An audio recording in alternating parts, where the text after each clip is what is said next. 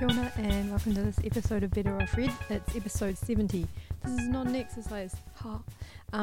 This is an episode. We are trying to carry on, which seems so ridiculous. Anyway, this is an episode I just wasn't going to miss. Nothing was going to stop me.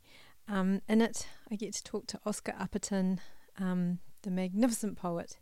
And we talk about Oscar's poem Two Thieves, and we also talk about Bill Manhire's poem Kevin, which appeared in Bill's book Lifted, which was published by Victoria University Press in 2005. Oscar's book, New Transgender Blockbusters, is just one of the most magnificent things I've ever spent time in the company of. It is just a magnificent collection of poetry. It's formally daring and beautiful and poignant, and it's just magnificent, and I love it very, very, very much. So I was very grateful that Oscar agreed after our plans to meet person to person were scuffled. I don't know if that's a word, where we weren't able to do that. So we recorded this over the interwebs, and therefore the sound is a little bit different from what you might be used to.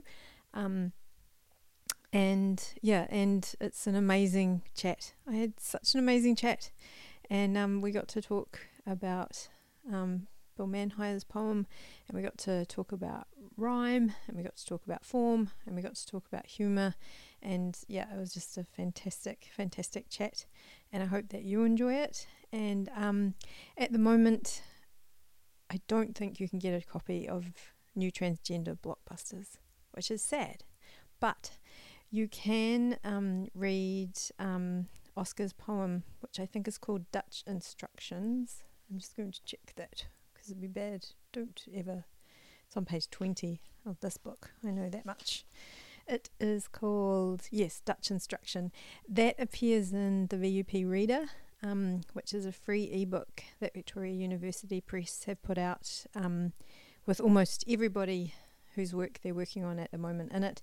And it has that poem from Oscar. Also, it's very easy to find Oscar's work online, and if you Google Oscar Apperton, I'm sure you will find some of his poetry. And in this we talk a lot about some of the poems that are in this book, and also Oscar reads Two Thieves, which is really great. So I hope you enjoy this podcast, and have a really good day, and thanks heaps for listening.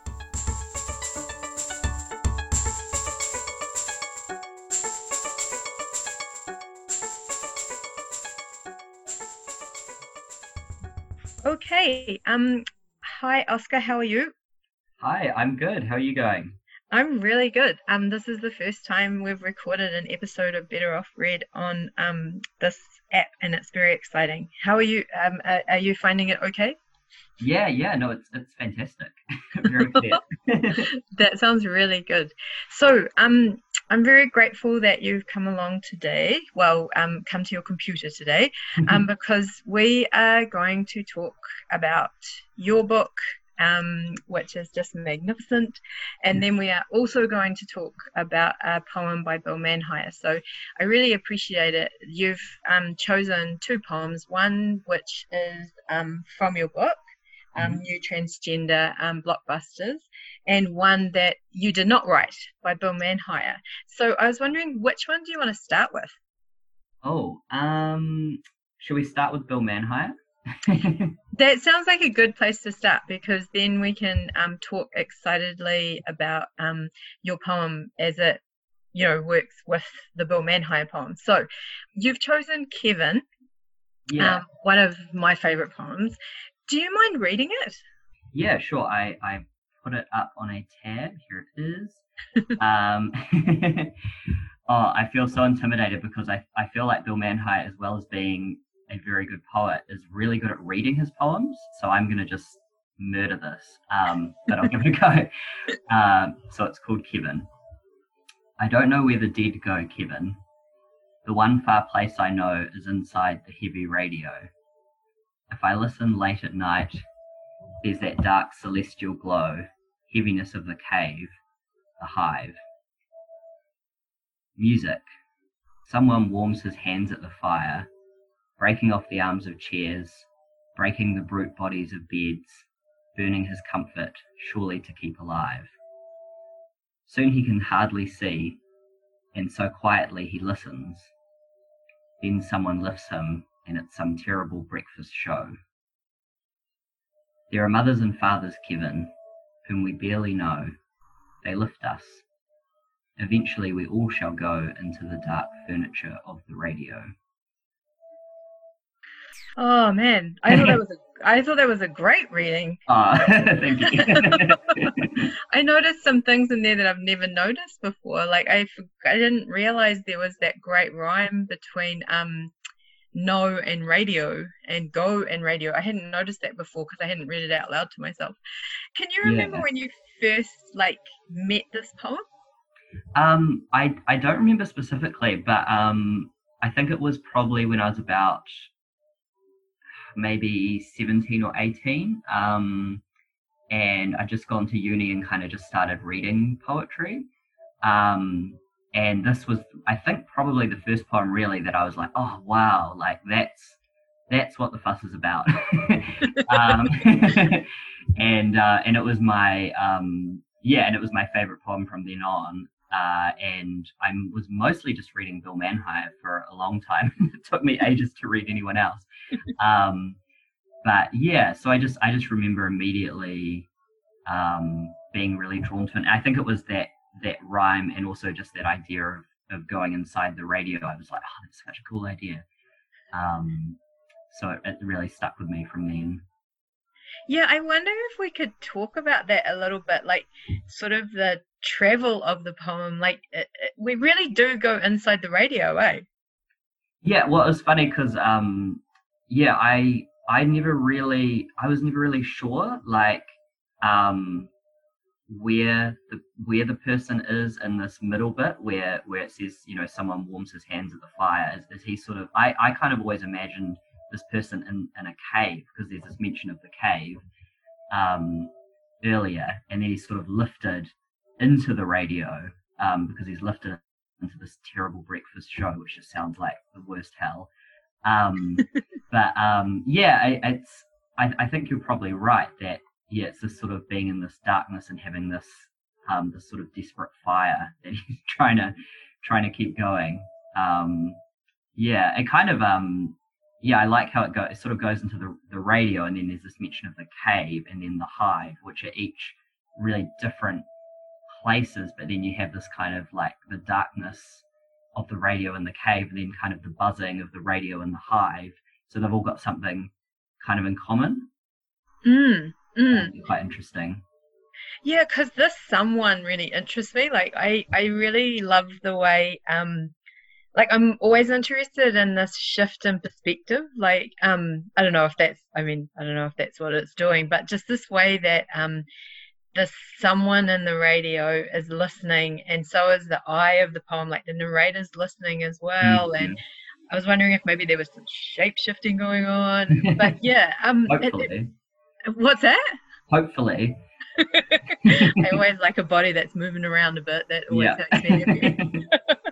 I'm just wondering, like, so yeah, like this poem has like people in it, and I think that your poems to me always seem very peopled, and I'm just wondering, I'm not so interested in whether poems have real life counterparts, like whether there's a real life Kevin, but I always feel that once a person's in a poem, the weight of them is there, like their body is there. Mm-hmm. And I just wonder, like, what are your thoughts about the people in this poem? Yeah, I mean, I think I like having people in poems. I think there's not that many poems I like that don't have people in them. I think each of I feel like everyone in this poem is quite mysterious. Like the speaker, I mean, I guess you could assume that it's Bill, but you don't really know who they are. You don't know who Kevin is. You don't know who the person is who's got the fire. And then someone else lifts them. You don't know who they are. And then you've got, there are mothers and fathers, Kevin, whom we barely know. So it's sort of everyone is quite mysterious and kind of like shrouded in secrecy. But you're right, at the same time, they've each got this kind of weight to them. And yeah, that's sort of where the interest is in the poem. And you kind of, I always really feel for this person with the fire, because it sounds like this horrible situation. And then to be just like bombarded with a terrible breakfast show. Like, I feel like I've woken up that way a few times, like with the radio blaring. And I was just thinking, like, there is this mysteriousness in it, yet, like, I mean, the name Kevin is just so perfectly chosen. Like, I was, you know what I mean? Like, that's what I think.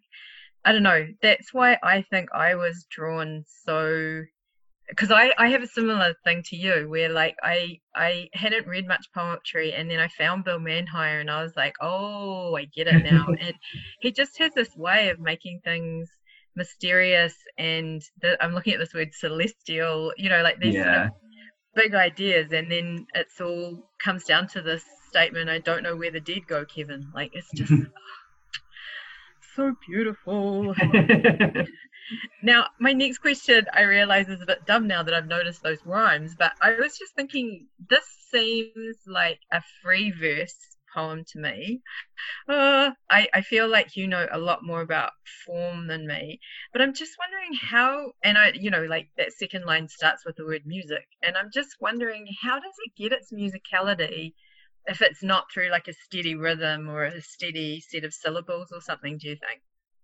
Yeah, I don't know. I don't really, I like form, but I just find out about it by Googling. I don't really have a very deep knowledge of it. But I think, this one has that rhyme of no radio glow, and then it sort of drops away when we have that shift of perspective, but then you have terrible breakfast show, so it gets picked up again.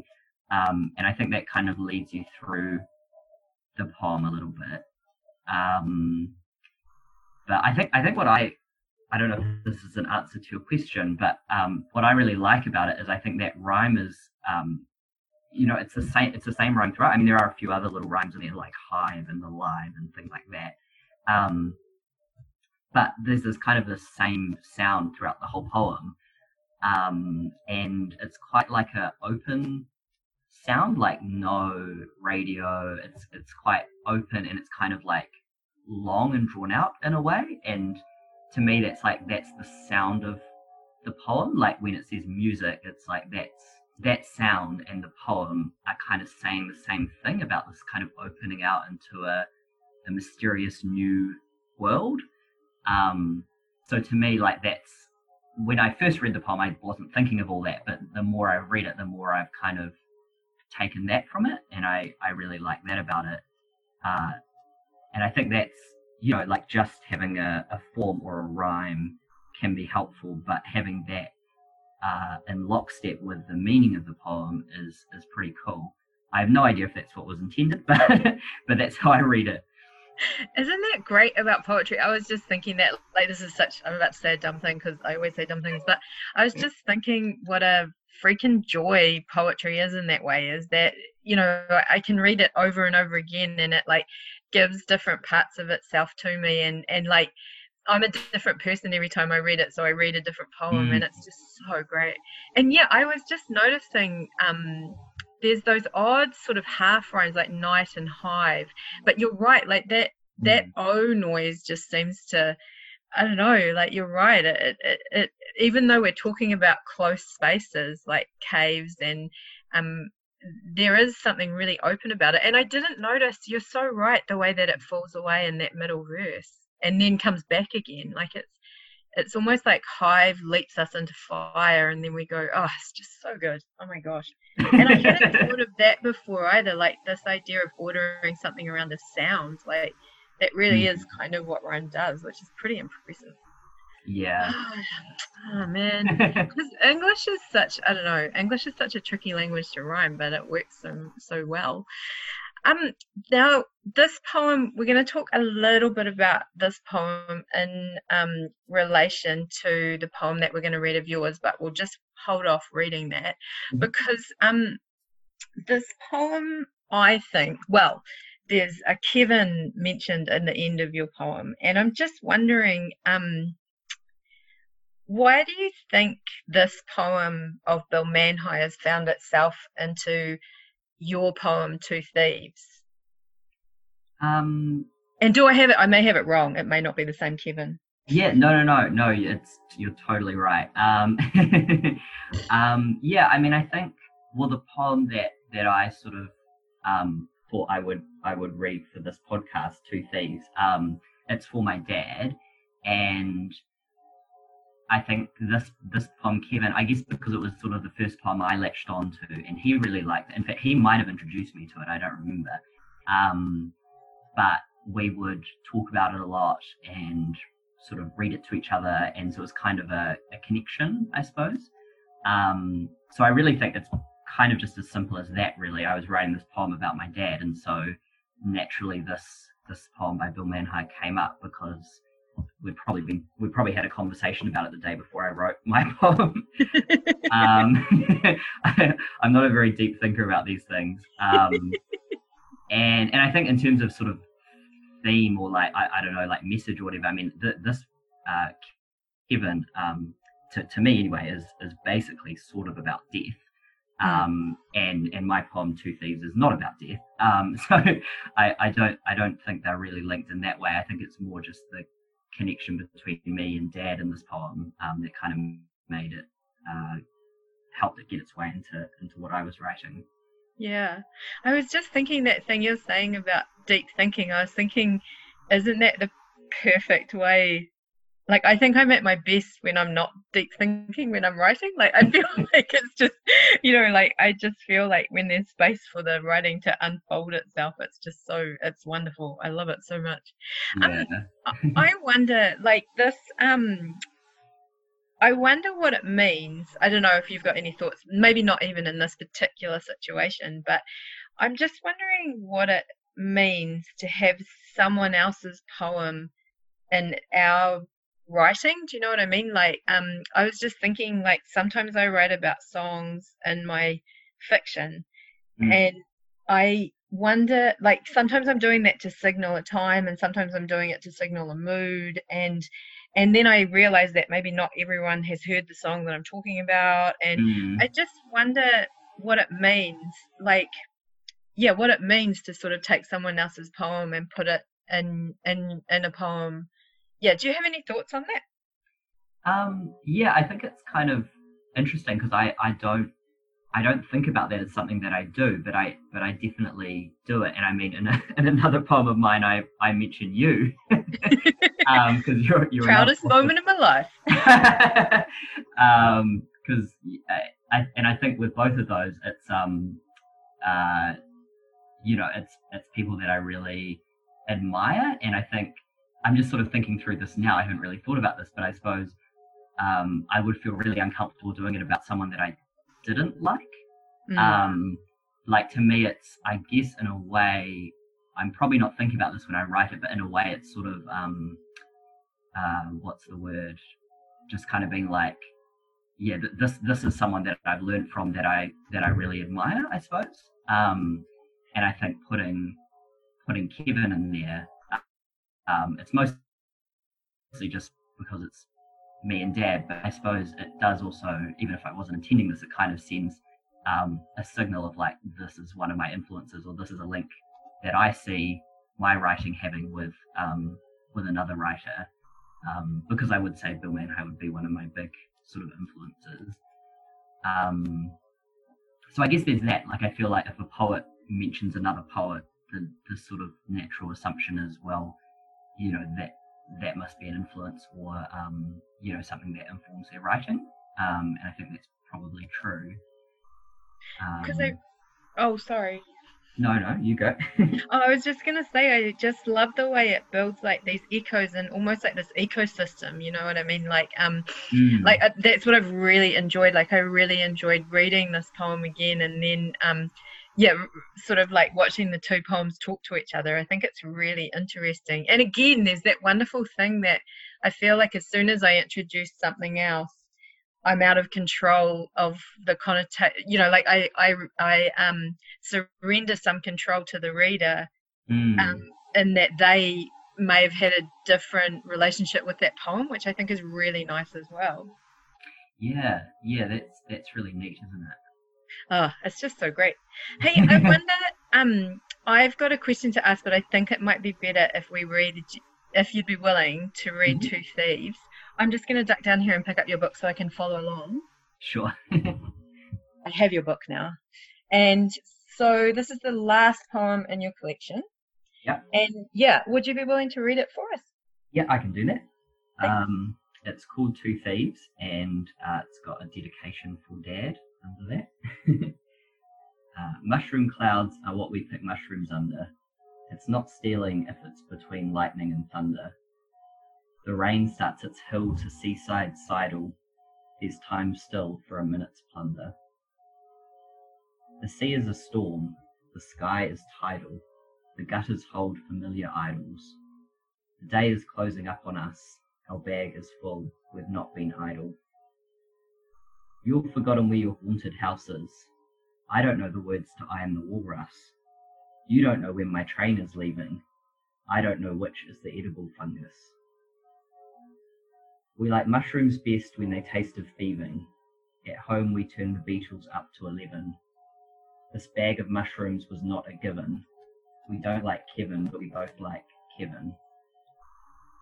Awesome. There you go. That was such a great reading. Oh my gosh. So there's this quite funny joke at the end, and I feel like it's a real Manhire-esque joke. It's dry as tinder, and it's very funny and I just realized, of course, that this is a visual pun joke.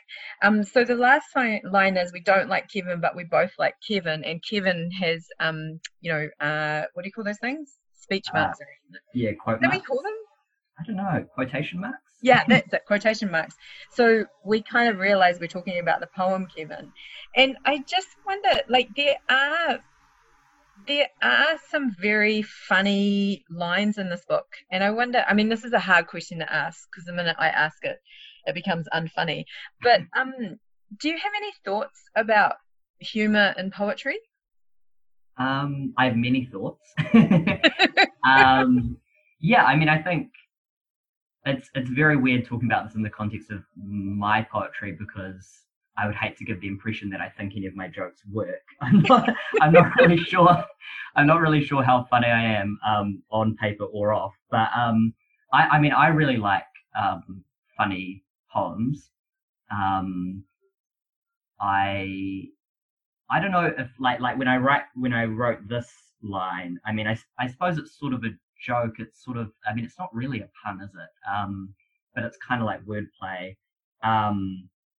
But yeah, it is what you said about it being I guess it's a visual joke, because you have to see that the second Kevin has quotation marks around it. I suppose you also kind of need to know that Kevin is a poem. Although I guess you could maybe assume it was a song or something, and it would kind of work. Anyway, but I only realized that when I read this at a reading for the first time. And I read, we don't like Kevin, but we both like Kevin. And then there was this really confused silence, which I had heard before at other readings. But yeah, and then I, of course, thought, oh, well, I have to remedy this, and launched into an explanation, which only muddied the waters further. But yeah, it doesn't really work out loud. I think what I find quite funny about it, and this is maybe just me, is that I'm introducing a second Kevin, because we already have the mysterious Kevin of Bill Manhire's poem, but now we also have the Kevin that me and Dad don't like. And this poor guy, who I haven't seen him for years and years, but we didn't like him. He's now immortalized in this line. But yeah, so I really like, for example, Freya Daly Sadler is someone who I I've heard her read. I don't know if you've been to her readings. Oh, yes. But it's, I mean, very moving, but just so funny as well. And I love that. And I'm not that kind of poet at all. I couldn't do that kind of amazing stuff that she does. But I do think there's a lot you can do with humor and poetry, and it just makes it more fun, Because I often think about Bill and his kind of dedication to the riddle, which I know isn't a funny thing. It's more like a game. But I often think about joke as a form, and I think that it's really interesting to look at it. And when you come across it in your work, I actually do think there are some amazing moments where I think that's the other thing about humor is that well, it's a very, very culturally bound maybe, but also like it does this thing where it sort of holds two things at once often. Yeah, I just think and that's a perfect example of it, because like Kevin being compared with Kevin, that's what the joke is. Can you remember writing this poem? Yeah. It would have been, I think, about 2012, probably. I think it was like 21 or 22, and me and Dad had agreed to write each other poems for either Christmas or maybe birthdays. So I got a poem as well, which is completely different. But yeah, so I wrote this for him for, I think it was Christmas. And he was flatting with this big bunch of people in this house in the country. And when I'd visit him from Wellington, we would go out and pick mushrooms. So it was sort of just kind of going from that, just sort of the things we were doing at that time. Yeah, and the first, I wrote the first line first, which is generally a good place to start. And then I kind of wrote it pretty much out of order from then on. But it started with that sort of idea of picking mushrooms. And I think we keep referring to your dad. Yeah. Your dad. Is it a secret that your dad? No, it isn't, is it? Your dad is, of course, the poet Tim Upperton. That's right, eh? Yeah, that's correct. That could be embarrassing if there was another dad. Yeah, and he is an incredible poet, a lot like you. And I really love that idea of you two sending poetry to each other. I think, yeah, it's a really nice idea. That first line is bloomin' clever as well. Mushroom clouds are what we pick mushrooms under. Oh my gosh, so brilliant. So brilliant. It's just so good. Can you talk a little bit? Sorry, I'm obsessed with form and people find it annoying because, as you say, a lot of people don't kind of, I'm just wondering about the form of this poem. Like, it has this really cool, it does. It has this quite formal sort of A, B, A rhyme scheme, doesn't it? Yeah, well, it's, so I started with the idea of mushrooms, but also I'm going to forget, I feel like I'm going to get the title or the poet wrong with this, but Stopping by the Woods on a Snowy Evening by, is it Robert Frost? Yeah, I think it is. Yeah. Yeah, and it's the one, these woods are lovely, dark and deep, but I have promises to keep, and miles to go before I sleep, and miles to go before I sleep. I don't remember the rest of it, but I remember that bit. Such a great poem. It's the same rhyme scheme. Yeah, it's such a good poem. It's the same rhyme scheme as that, pretty much. So, not the same sounds, but you have under, thunder, sidle, plunder, and then the sidle rhyme is picked up in the next stanza. So tidal, idle, us, idle, and then us is picked up for is, walrus, and fungus. So it kind of like each stanza links to the next, and then the last stanza is all the same rhyme. So I just kind of, I don't really know why I thought that would work, but I just wanted to do that. And then at that time I was quite obsessed with things that rhyme, but there's a word for this, but things that rhyme but are spelt really differently, like sidle, tidal, idols, or thieving, 11, Kevin. They're all spelt in a different way, but they do rhyme pretty strongly. So I was also kind of trying to do that. Yeah, I mean, like, it's that weird. This is when I think form and content and music and everything are just coming together so beautifully in a poem, because I didn't realize, I knew there was a link between idol and sidle, but it hadn't occurred to me that it picks up, it picks up that thing. And I think that maybe it is that visual thing, that tidal is spelt different to sidle and idol. Yeah. Oh my God, it's so clever. And like, I don't, what's that? yeah. I don't know about clever, but yeah. I mean, I think it's also like, I mean, I just do these things for myself. Like, I don't feel like the reader has to see it for it to work, or hopefully for them to enjoy it. But I just like the challenge. Oh, and actually, it's not actually a challenge, because like if you write this, like I just wrote the rain starts its hill to seaside sidle, not thinking, and then I've suddenly got the rhyme for the next stanza. So in a way, it kind of writes the poem for you, as well. So it's actually quite a good rhyme scheme. If you're stuck on like, where do I take the next stanza, because you'll already have your rhyme for the next stanza. Oh yeah. So I don't know. For me, it's kind of helpful to have these things, because otherwise I get a bit stuck. Because I think that was something I was talking about asking, was this idea. It seems very productive to me, like I mean, I've done exercises with things like what's it called, villanelle and sonnets and stuff like that, and I'm always surprised how at first it seems like a constraint, but really it ends up being quite productive or something, eh? Yeah, I mean, I hardly ever will write without any rules. Like I'll say, I'm going to write a villanelle, and it has a footnote at the end of every line, and then those footnotes make a sonnet or something. And then I'm like, okay. Oh my God. Now can we that poem is unbelievable. Oh my God, there is a poem in here that has footnotes that make a sonnet.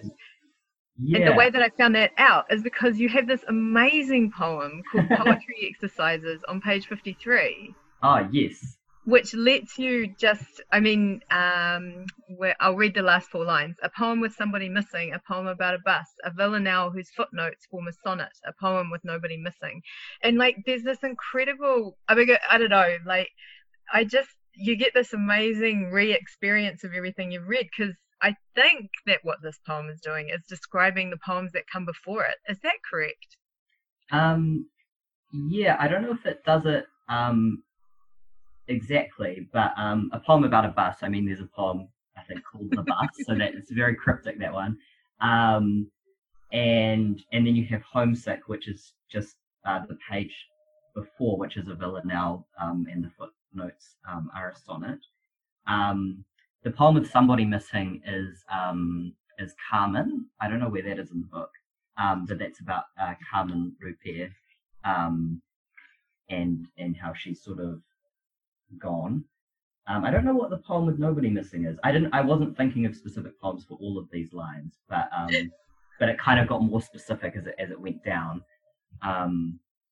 Yeah, I kind of like that idea of having a little like clue. I don't know. I often think of poetry as being a little bit like writing a cryptic crossword, and I kind of like the idea of having a bit of a clue as to what one of the poems was. That there was a sort of a somewhat secret sonnet in the footnotes. I don't know if that adds at all to the reading pleasure of anyone, but I enjoyed writing it. It really did to me, because I mean, that's the thing about a book of poetry, is I tend to read it from beginning to end. That tends to be how I read it. But this gave me this whole new way into it. Like, it was almost like there was a new way, like it almost like in a video game, it kind of leveled up, like it was just, I just loved it so much. And of course, I was desperately, and of course I did, because I'm not as smart as the average bear. I went through and was just going back and going, oh, this must be the poem with this, and this must be the poem with that, and this must be, it was very bizarre. But yeah, I just love it. There's another poem in here that I wonder, I just need to tell you, I can ask your permission now. That's embarrassing, because if you say no, it'll be, but I'm doing these little exercises that I'm recording for people, and I used your poem, Sacrificial Poem, Oh, cool. as a basis for the exercise. I hope that's okay. It's so fun. Yeah, I love this poem so much. So it's on page 62. Sorry, this is very unprofessional. I'm looking through the book as we talk. But yeah, it's called The Sacrificial Poem, and it's just so great. And I was wondering, going back to Two Thieves, there's a line in here that says, I'll just read the whole thing because there's a great joke in it. So actually, I'm going to read the whole poem. There you go. One poem, it's called The Sacrificial Poem. One poem has to be the worst one. There is no shame in saying this. Look around. One of them has to be the shittiest. Here is a cliche. Look at it. An exclamation mark is a terrible thing. A rhyme is a terrible thing. And we must never rhyme words with themselves. This is necessary, like putting down a puppy because nobody loved him. There must always be a slowest dolphin in the pod, a shabbiest lettuce in the garden, a least loved key on the keychain, a worst person in the room. So, like, there is a bit of rhyme in this book, and I'm wondering. Obviously, you don't. I mean, this poem is. You don't have to stand by the line, and we must never. A rhyme is a terrible thing. But I wonder. Rhyme does get a bit of a bad rap sometimes, doesn't it? And I'm just wondering, like. I loved your idea of talking about how you like rhyme that doesn't look like rhyme. And yeah, do you have any? You've said a lot, but I'm just wondering if you have any more thoughts about it. Yeah. I mean, I didn't realize. I think it was very recently when I was looking for modern rhyming poets, because I don't really read like that very widely in poetry. I mostly just read New Zealand authors and not very many of them. And I was looking for new poets, and so I was putting something into Google around, modern and rhyming. And I came across all these articles saying how rhyme is really uncool. And I was like, oh no, no one told me. I had no idea that I was being uncool. But yeah, so that wasn't really something in my head that I was, that rhyme is something that is maybe not in fashion. But, yeah, I mean, I think I quite like, I just really enjoy rhyme, and I like this idea of, rhyming words with themselves, which always seems very lazy. And you have that in this poem, an exclamation mark is a terrible thing, a rhyme is a terrible thing. So you could say that it is rhyming with itself. And also, an exclamation mark is a terrible thing. With that, I was actually kind of thinking a bit about, some poets, like I think Hera Lindsay Bird uses a lot of exclamation marks, and I think that's something that is sometimes seen, not specifically with her, but it's seen as like that's not what you do in poetry. You're very quiet and pretty when you write poetry, and I think that's so cool that she just goes for it, and so it's sort of just picking out things that I like, that maybe some people see as being terrible. And it is such, I mean, that's what I think is so magnificent, is that, the poem just becomes so beautiful. Like, it starts beautiful, but it turns into something different at the end, the sacrificial poem. Like, it does this amazing thing where it starts one way and ends another, and is just, I just love it so much. I really, really love it. And I think that rhyme thing's so interesting. I was listening to, I can't even remember who it was, but there were these lectures online, and they were talking about like the spectrum of rhyme, and how a word rhymed with itself is the most perfect form of rhyme, and then you move further and further away to some of these very sort of, very distant kind of rhymes. And I'd never thought of a word in itself being a rhyme, and then I started thinking about how it's almost like building copies or something. I don't know. I really, I'm quite obsessed with rhyme at the moment. I love the way sometimes it can, because I think of all the connotations that I bring to rhyme, if I see it, it really, like, it stops me in my tracks and gives me, not so much in poetry, but I think in prose sometimes it can give me a real kind of grind, and I'm just like, oh, I love it. It's so good. It's so good. I think I do want to ask you about one poem, which is not the last poem, and I don't know if you'd be willing to talk about it, but there's a poem in here called Caroline. Yeah, which has sure. this form, which is just, I think it's the most beautiful thing I've ever seen as far as form goes.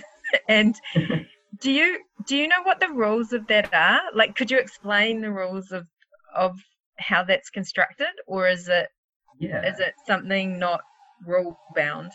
It's exceptionally rule bound. Yay. I'm I'm happy to talk. It's one of my favorites, so I'm very happy to talk about Caroline. Um, it's kind of hard. I'll try to explain it, and hopefully it won't come across as absolute gibberish. I wrote it in Excel.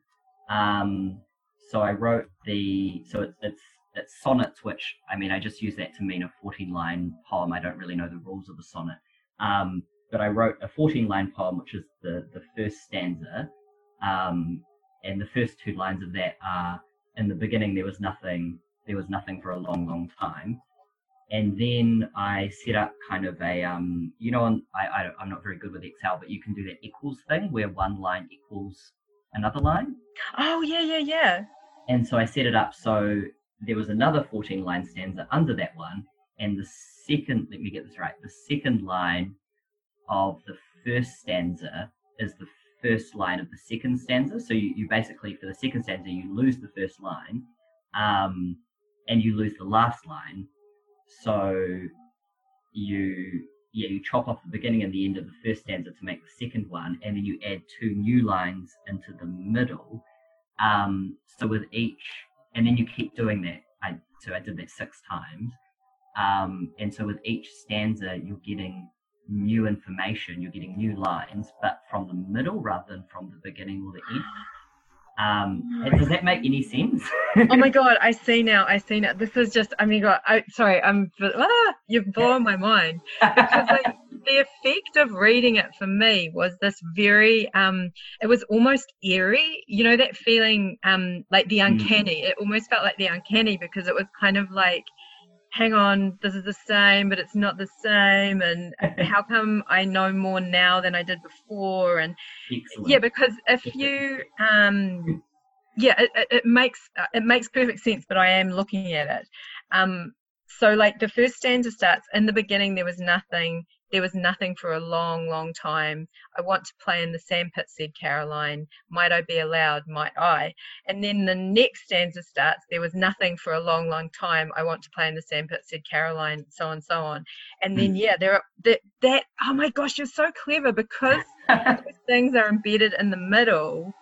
Like I was looking for all these, oh my gosh, I was looking for all these answers to the rules kind of in the top and the bottom. You're right. Like I was trying to work it out like in the first lines and the last lines, but man, there's so much clever stuff going on. Oh my God. And also I just want to stop and say, you used Excel.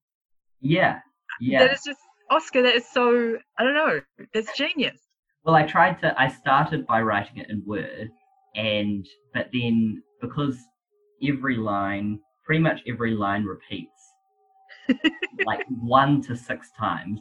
And so if you change anything in one stanza, it's very easy to lose track and not change it correctly in the other ones. So as soon as I'd written 2 stanzas of it, and I was like, no, this has to go in Excel. And because I've set up because I set up those equals things, it means like if I changed a middle line that appears in every stanza, like so long to go, oh Caroline, oh Caroline. If I change that in the first stanza, it would automatically change in all the other ones. And so now that means I can use that spreadsheet as a template to write other poems in the same form as well. So that's quite helpful. But this did take ages to write, so I'm not sure if I will write another one like that. Do you have a name for this form? I don't know, the exploding sonnet. That's perfect. Well, I just made that up. But the idea was, because it is kind of, in a way, it is about an explosion or an event like that, and so the idea of opening out from the middle was quite interesting to me, but also having things lost along the way. And also having, I don't want to spoil the ending, but you kind of lose, like the sort of the some of the sort of the happier or the more innocent lines, you start to lose towards the end, and it kind of gets sort of darker and darker, I suppose, because you start to lose more and more first and last lines. So all of those things to me kind of helped with what I was trying to say. Yeah. And I think, like, I mean, oh my God, you see, this is why you are the genius and I am something home. But like, I just think, you see, it would have been enough for me to do the trick with the Excel. I'd just be like, oh yeah, there you go, that's clever. Oh no, clever, you know, like, but to be able to get that movement, and I think poetry is so often about that movement, isn't it? Like the movement, and it does do that, this poem, like it does move into, I don't want to say darkness because that makes, you know, I don't know, that seems like light to dark, but like it does, there is an innocence that's lost throughout it, which is just so matched by the form. Like, I mean, the form's not there to be clever. And like, I was just thinking how, now that you've explained the form, I get this real sense that each time something sort of pushes its way into the middle and things fall off the side, you know, like almost like tectonic plates shifting up or something, which I think is just, it's so brilliant. I just love this poem so much. Oh my God. I love the whole book. Hey, my final question, I think, is, I'm just wondering, Two Thieves is the last poem in the book. And I'm just wondering about how you ordered the book. Like, it seems it's a very nice, like it's that great thing where it seems greater than the sum of its parts, if you know what I mean. Like it seems to tell a story in the order that it's in. And I'm just wondering, yeah, how do you decide on a last poem, and how do you decide on the first poem and all the poems in between? Yeah, well, I mean, so this book, I've written it, the poems in it I wrote over the last 10 years. So there's quite a lot of different, you know, some of them I wrote when I was like 18 or 19. Some of them I wrote in the last sort of year. So it's, you know, they're quite spread out in terms of their themes. So when I was organizing it, the first thing I did was I was like, okay, I've got all these sort of family, I think of them as like family poems, which are kind of about family members or sort of growing up and stuff, and they're usually the old ones. And Two Thieves is kind of in that category, but I wanted to put it at the end as a little bit of a sort of dedication to Dad, I suppose. But so I had the family poems, and then I had what I think of as the weird poems, which are ones like Juggernaut, where I give a lot of bad definitions for the word juggernaut. There's some ghost poems, some science fiction, all that kind of stuff. There's one called Vestigialize, which was inspired by the New Animals, just so you know, about turning into a snake or a fish or something. So the weird stuff, and I sort of thought, well, those are kind of two extremes. So I'll put the family stuff at the front because it's maybe a little bit more accessible, and also just in terms of like mostly the older poems. And then I'll put the weird stuff at the back, so if people don't like that stuff, they can avoid it easily. And then the middle was basically an attempt to bridge the two extremes. So it kind of goes a little bit from I suppose the ordinary to the weird, I guess. And the other sort of organizing principle I had, which I think I kind of lost along the way, was I thought just for balance, that Caroline should sort of be towards the middle, because it's by far the longest poem. I don't write very long poems, but it's about 4 pages. And it's not quite in the middle, but it's sort of near the middle. So I didn't actually think, like, once I had that, it was sort of like everything kind of slotted into place pretty easily. I've also got Dark Night. That was a little bit of a organizational help, because I've got these 4 poems called Dark Night, and each time it's basically the same poem but reduced slightly. And that occurs sort of at the start, and then breaks up the rest of the book. So I think it's quite helpful to have those tools. Like I've seen a lot of poets sort of have like part 1 or sort of like specific like signposted breaks, and I haven't really done that, but I kind of did it with the poems themselves, I suppose. Yeah, it's an incredibly satisfying read, and like I think there is something it feels like the poems take up physical room, so like that idea of balancing I think is really interesting. I've got a question that I didn't prep you for, but I'm really dying to ask, because I know it was tough for me. Like I wrote my first book and I felt like I'd been writing it for a really, really long time. And then eventually it was time to finish that book. And I'm just wondering how you're finding writing, like, like all those 10 years have sort of gone into this first book. And is it exciting to sort of start again, or is it daunting, or yeah, I don't know. Or maybe this is your book. Maybe you're happy and writing poetry at the moment. I don't know. No, I'm just writing more and more. I mean, at the moment, I'm actually I'm writing full time. When I say that, I mean I'm writing for about 2 hours every day. But that's all I can keep that's up. That's full time. Yeah. But I'm really focusing on it at the moment because I'm really enjoying it. Yeah, no, I think it was really good actually, because I wasn't thinking about this, but I think it let me, being published, I suppose, let me put all that writing down and pick up something new. So I am writing another book that hopefully I will manage to finish, and hopefully it won't take me 10 years. And it was really good. I was like, right, I'm going to do something completely different. It's going to have, I like this idea of having a book that has a narrative. I was really, really like Chris Tease's book, How to Be Dead in a Year of Snakes, like that idea of a book that has one kind of singular purpose.